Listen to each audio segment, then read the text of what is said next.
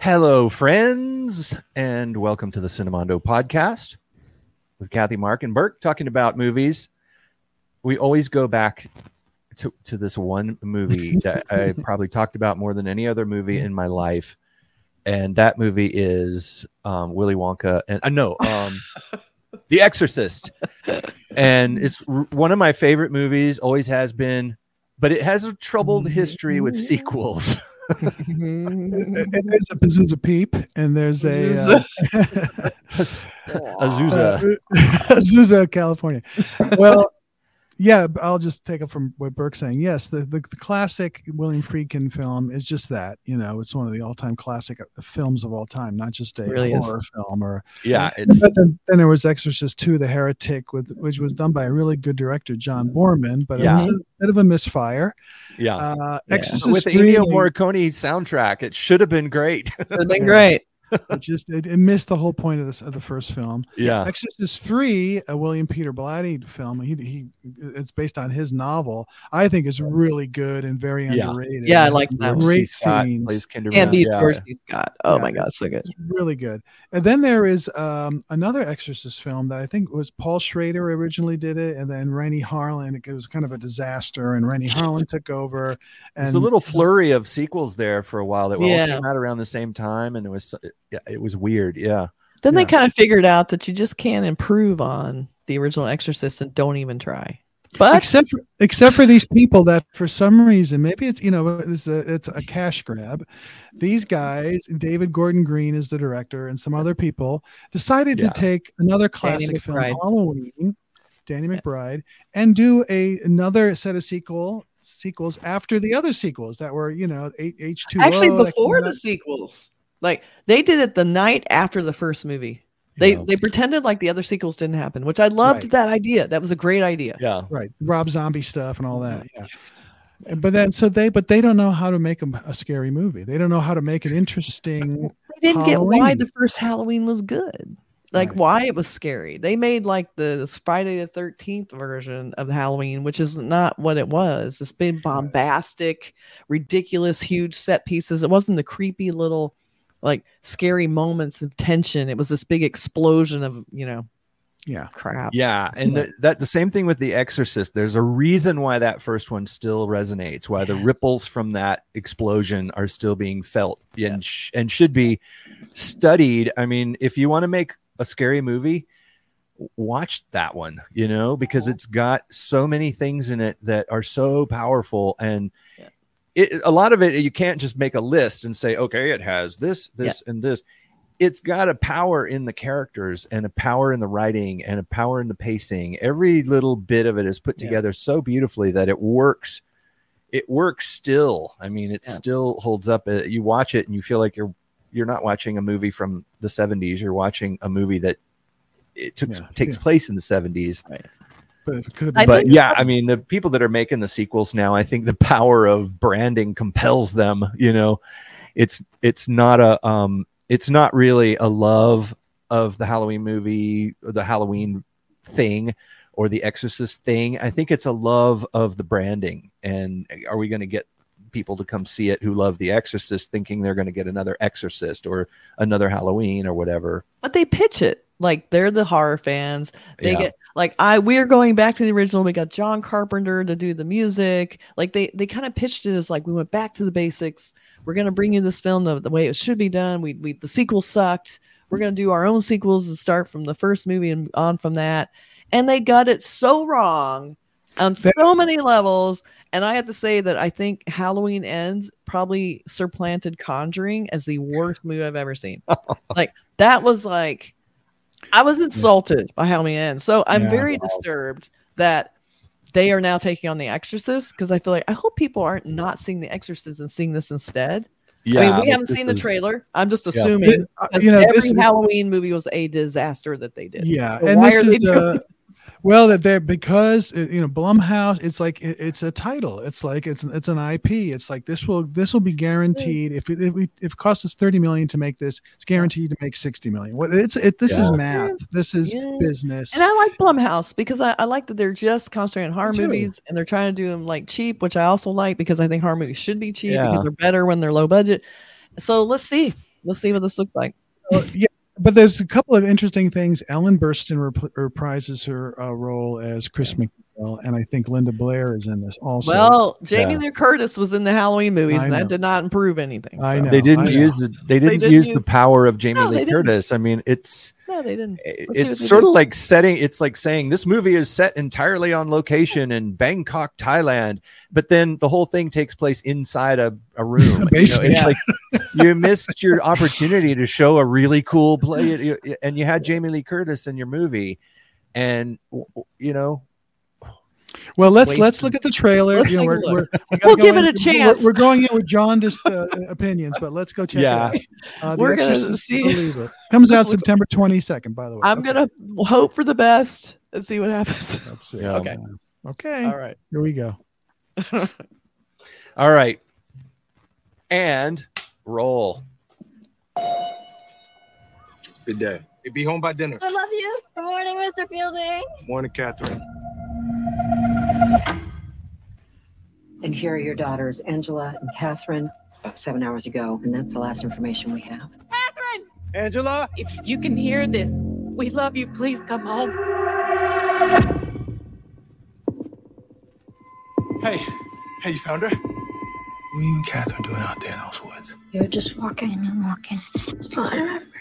Angela, can you tell your dad how long you were gone? A few hours. Baby, you've been gone 3 days.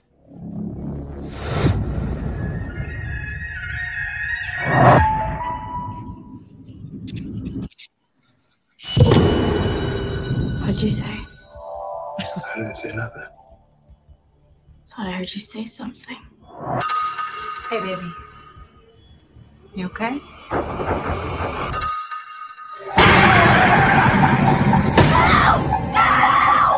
Wherever those girls went, they brought something back with them. The body and the blood of Jesus Christ.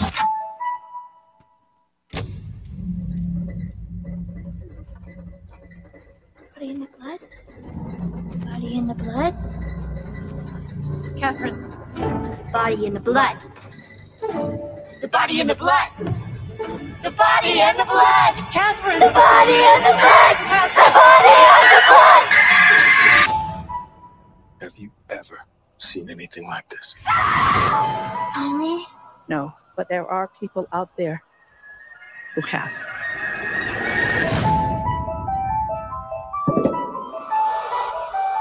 You have some experience with possession. Yes, more than I'd like.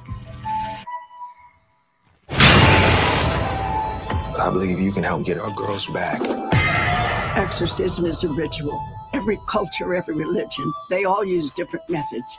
It's going to take all of them. Don't be scared, We've met before. Mother.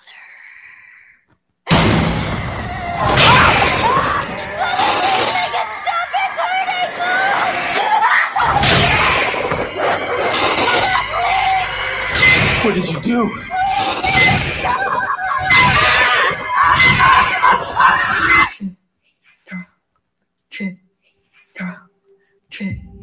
Is that Catherine's heartbeat?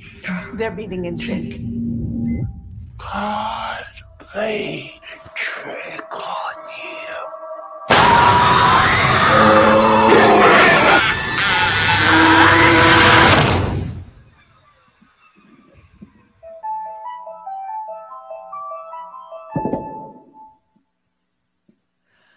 Okay, so not just one, but two. See, it's better already. Well, I will say I like Ann Dowd. She's always good. Aunt Lydia. Yeah, always good. She's Hereditary. always good. She was yeah, great in Hereditary. She's Hereditary. always good. It's nice to Handmaid's see Tale. Ellen Burstyn. We didn't see Linda Blair in that. Is she actually in the film? I Well, that's she's listed in the cast, so who knows? Oh. Maybe it's They showed her flashback. picture. Does that count? Maybe a maybe cameo. that's it. Yeah, Yeah. I don't know.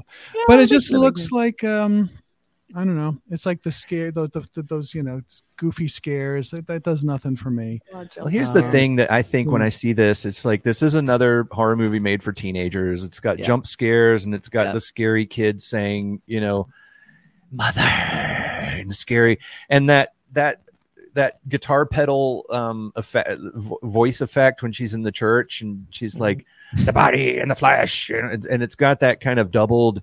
I mean, you can buy that effect. It's a floor pedal for your guitar. It's an octave doubler.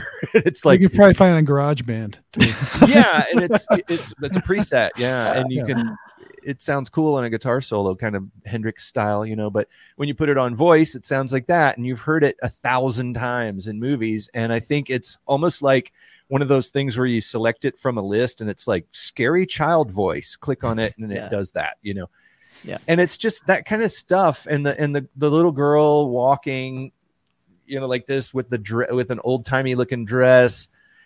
It reminds me of like the spook house things that you see in a town where you go on Halloween and they've got like the little or the kind of Halloween decorations you can get at Halloween Town, or whatever, where it's like the scary little girl doll with the Raggedy Ann dress. And you've seen it before. It's like tropes. Yeah. There's tropes. And the X in the forehead, it's like, how many times have we seen an X in the forehead? And even from the Manson family on. Well, okay, I'll just as a counterpoint, I'll talk things I did like in it. Okay, there you go. Mostly I thought it was bad, but a couple scenes where I kind of got a little bit like, oh, this is kind of all right. Anything with Ellen Burstyn in it instantly, like that. There's your movie gravitas completely right elevated. There. Yeah, because one thing they did. This is where these guys always get this wrong. The smaller, the better. So even that scene where she starts walking the church and she's like, body in the blood. Like I was like, that's kind of creepy. But instead of just letting it be really grounded and this poor kid covered in blood is walking down like and really gritty and believable, they had to amp it up, do the quick cuts, do the big crit, just have her dragging her ass through the hallway of the church going body and blood. I mean, that's disturbing. Right. No, and it's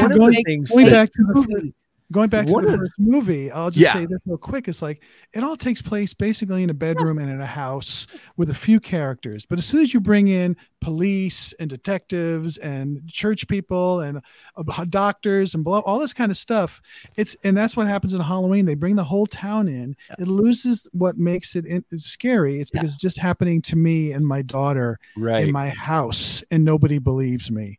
That's scary. And I like that they went to her, like the little bit with Ellen Burstyn. Again, it's all Ellen Burstyn's the only saving grace, and they probably waste her also. But I just love hearing her voice. I love hearing her voice. She brings that sort of quiet gravitas that they need. It's probably the only time you'll breathe. And I like the idea that all these religions, we got to bring them all in for this one. That kind of creepy idea. And she's kind of gathering people to her house like that. That's it got kind of dark and quiet, for a second in the trailer. And I'm like, this is what it should be.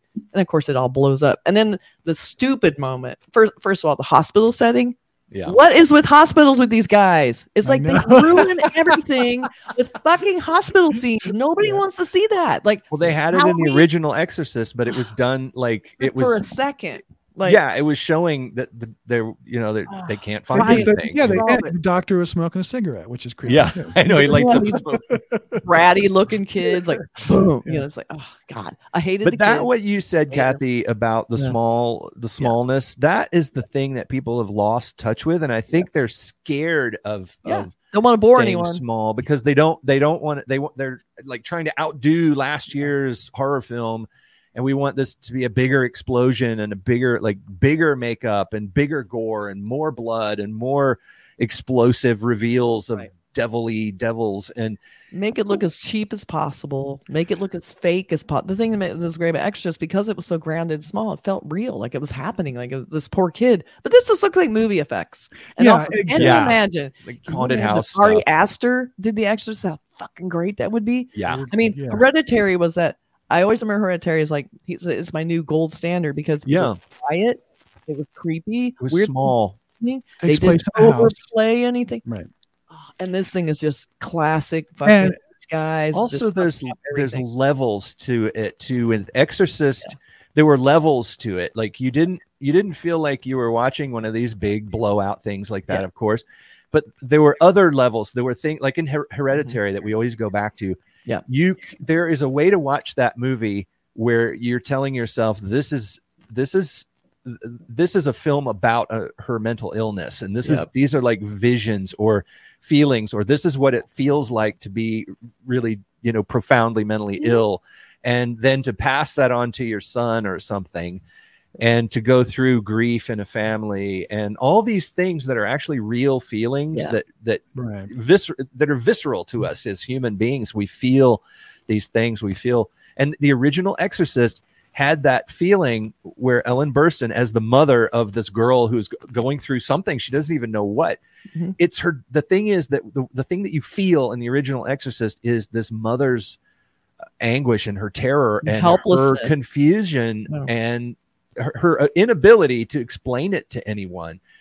Like with Rosemary's Baby or whatever, you hear her trying to explain, I think there's devil worshippers, or she's like telling the priest, I think my little girl needs an exorcism. And he's like, well, the first thing you need to do is get in a time machine and go back, and it's not anymore.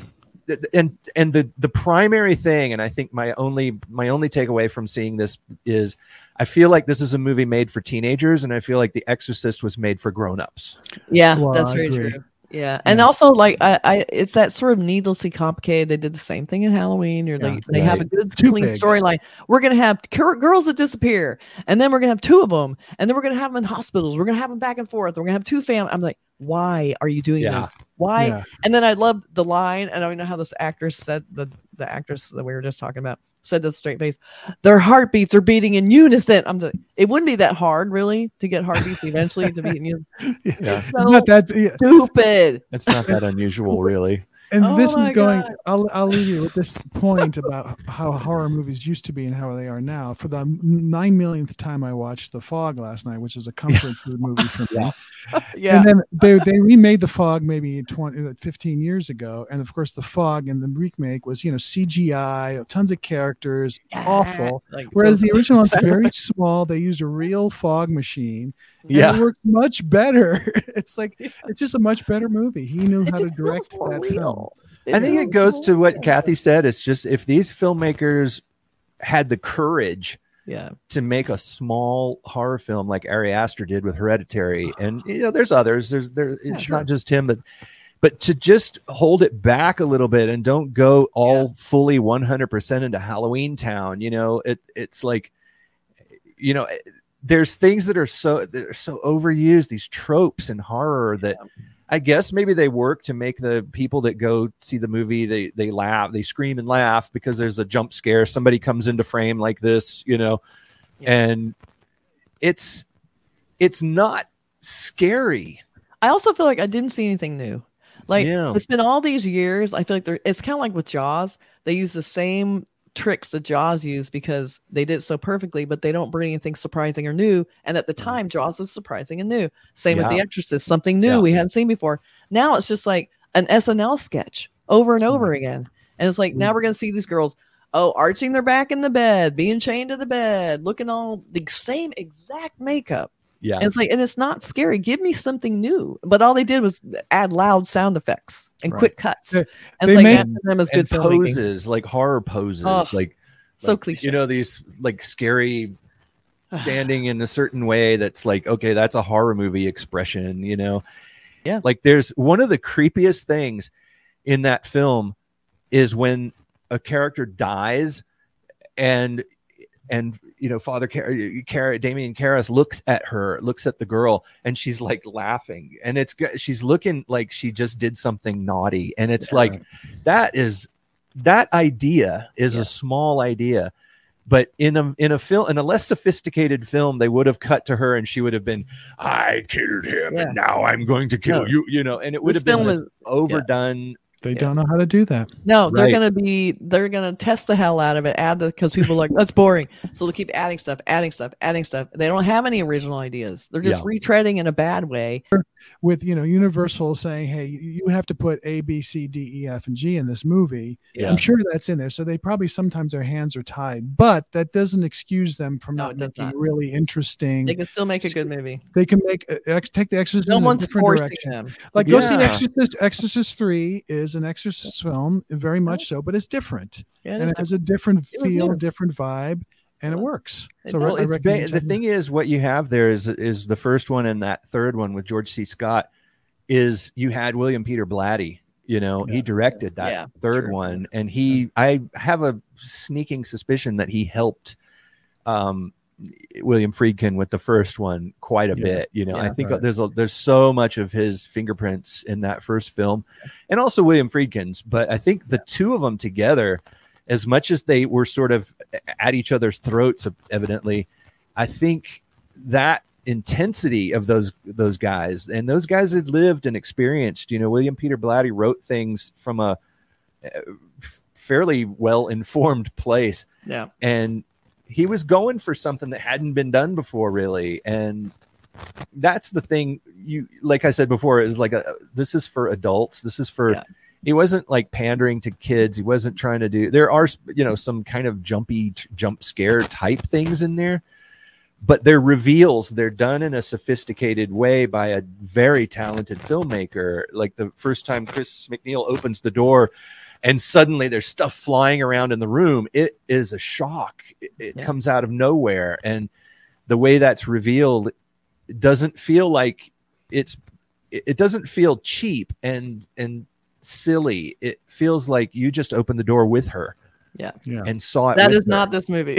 Yeah. No. So let us know what you think of this movie, because we obviously don't have high hopes for what this is going to be. But, I may watch it because of Ellen Burstyn, but I think I know what it's going to be, but if I'm pleasantly surprised, I'll be the first one to say that. Tell us. Yeah, me too. I promise. Right. I hereby promise that if I watch it and it surprises me and it actually turns out to be something really good, we'll do another one, and we'll do a mea culpa. We'll let us know what you think. We will Let us know confess. which is your favorite Exorcist film, or even possession film? How's this compare? Let us know. All right. Okay. Yeah. Thanks, everybody. Bye. Take care. Take care, everyone. Bye now.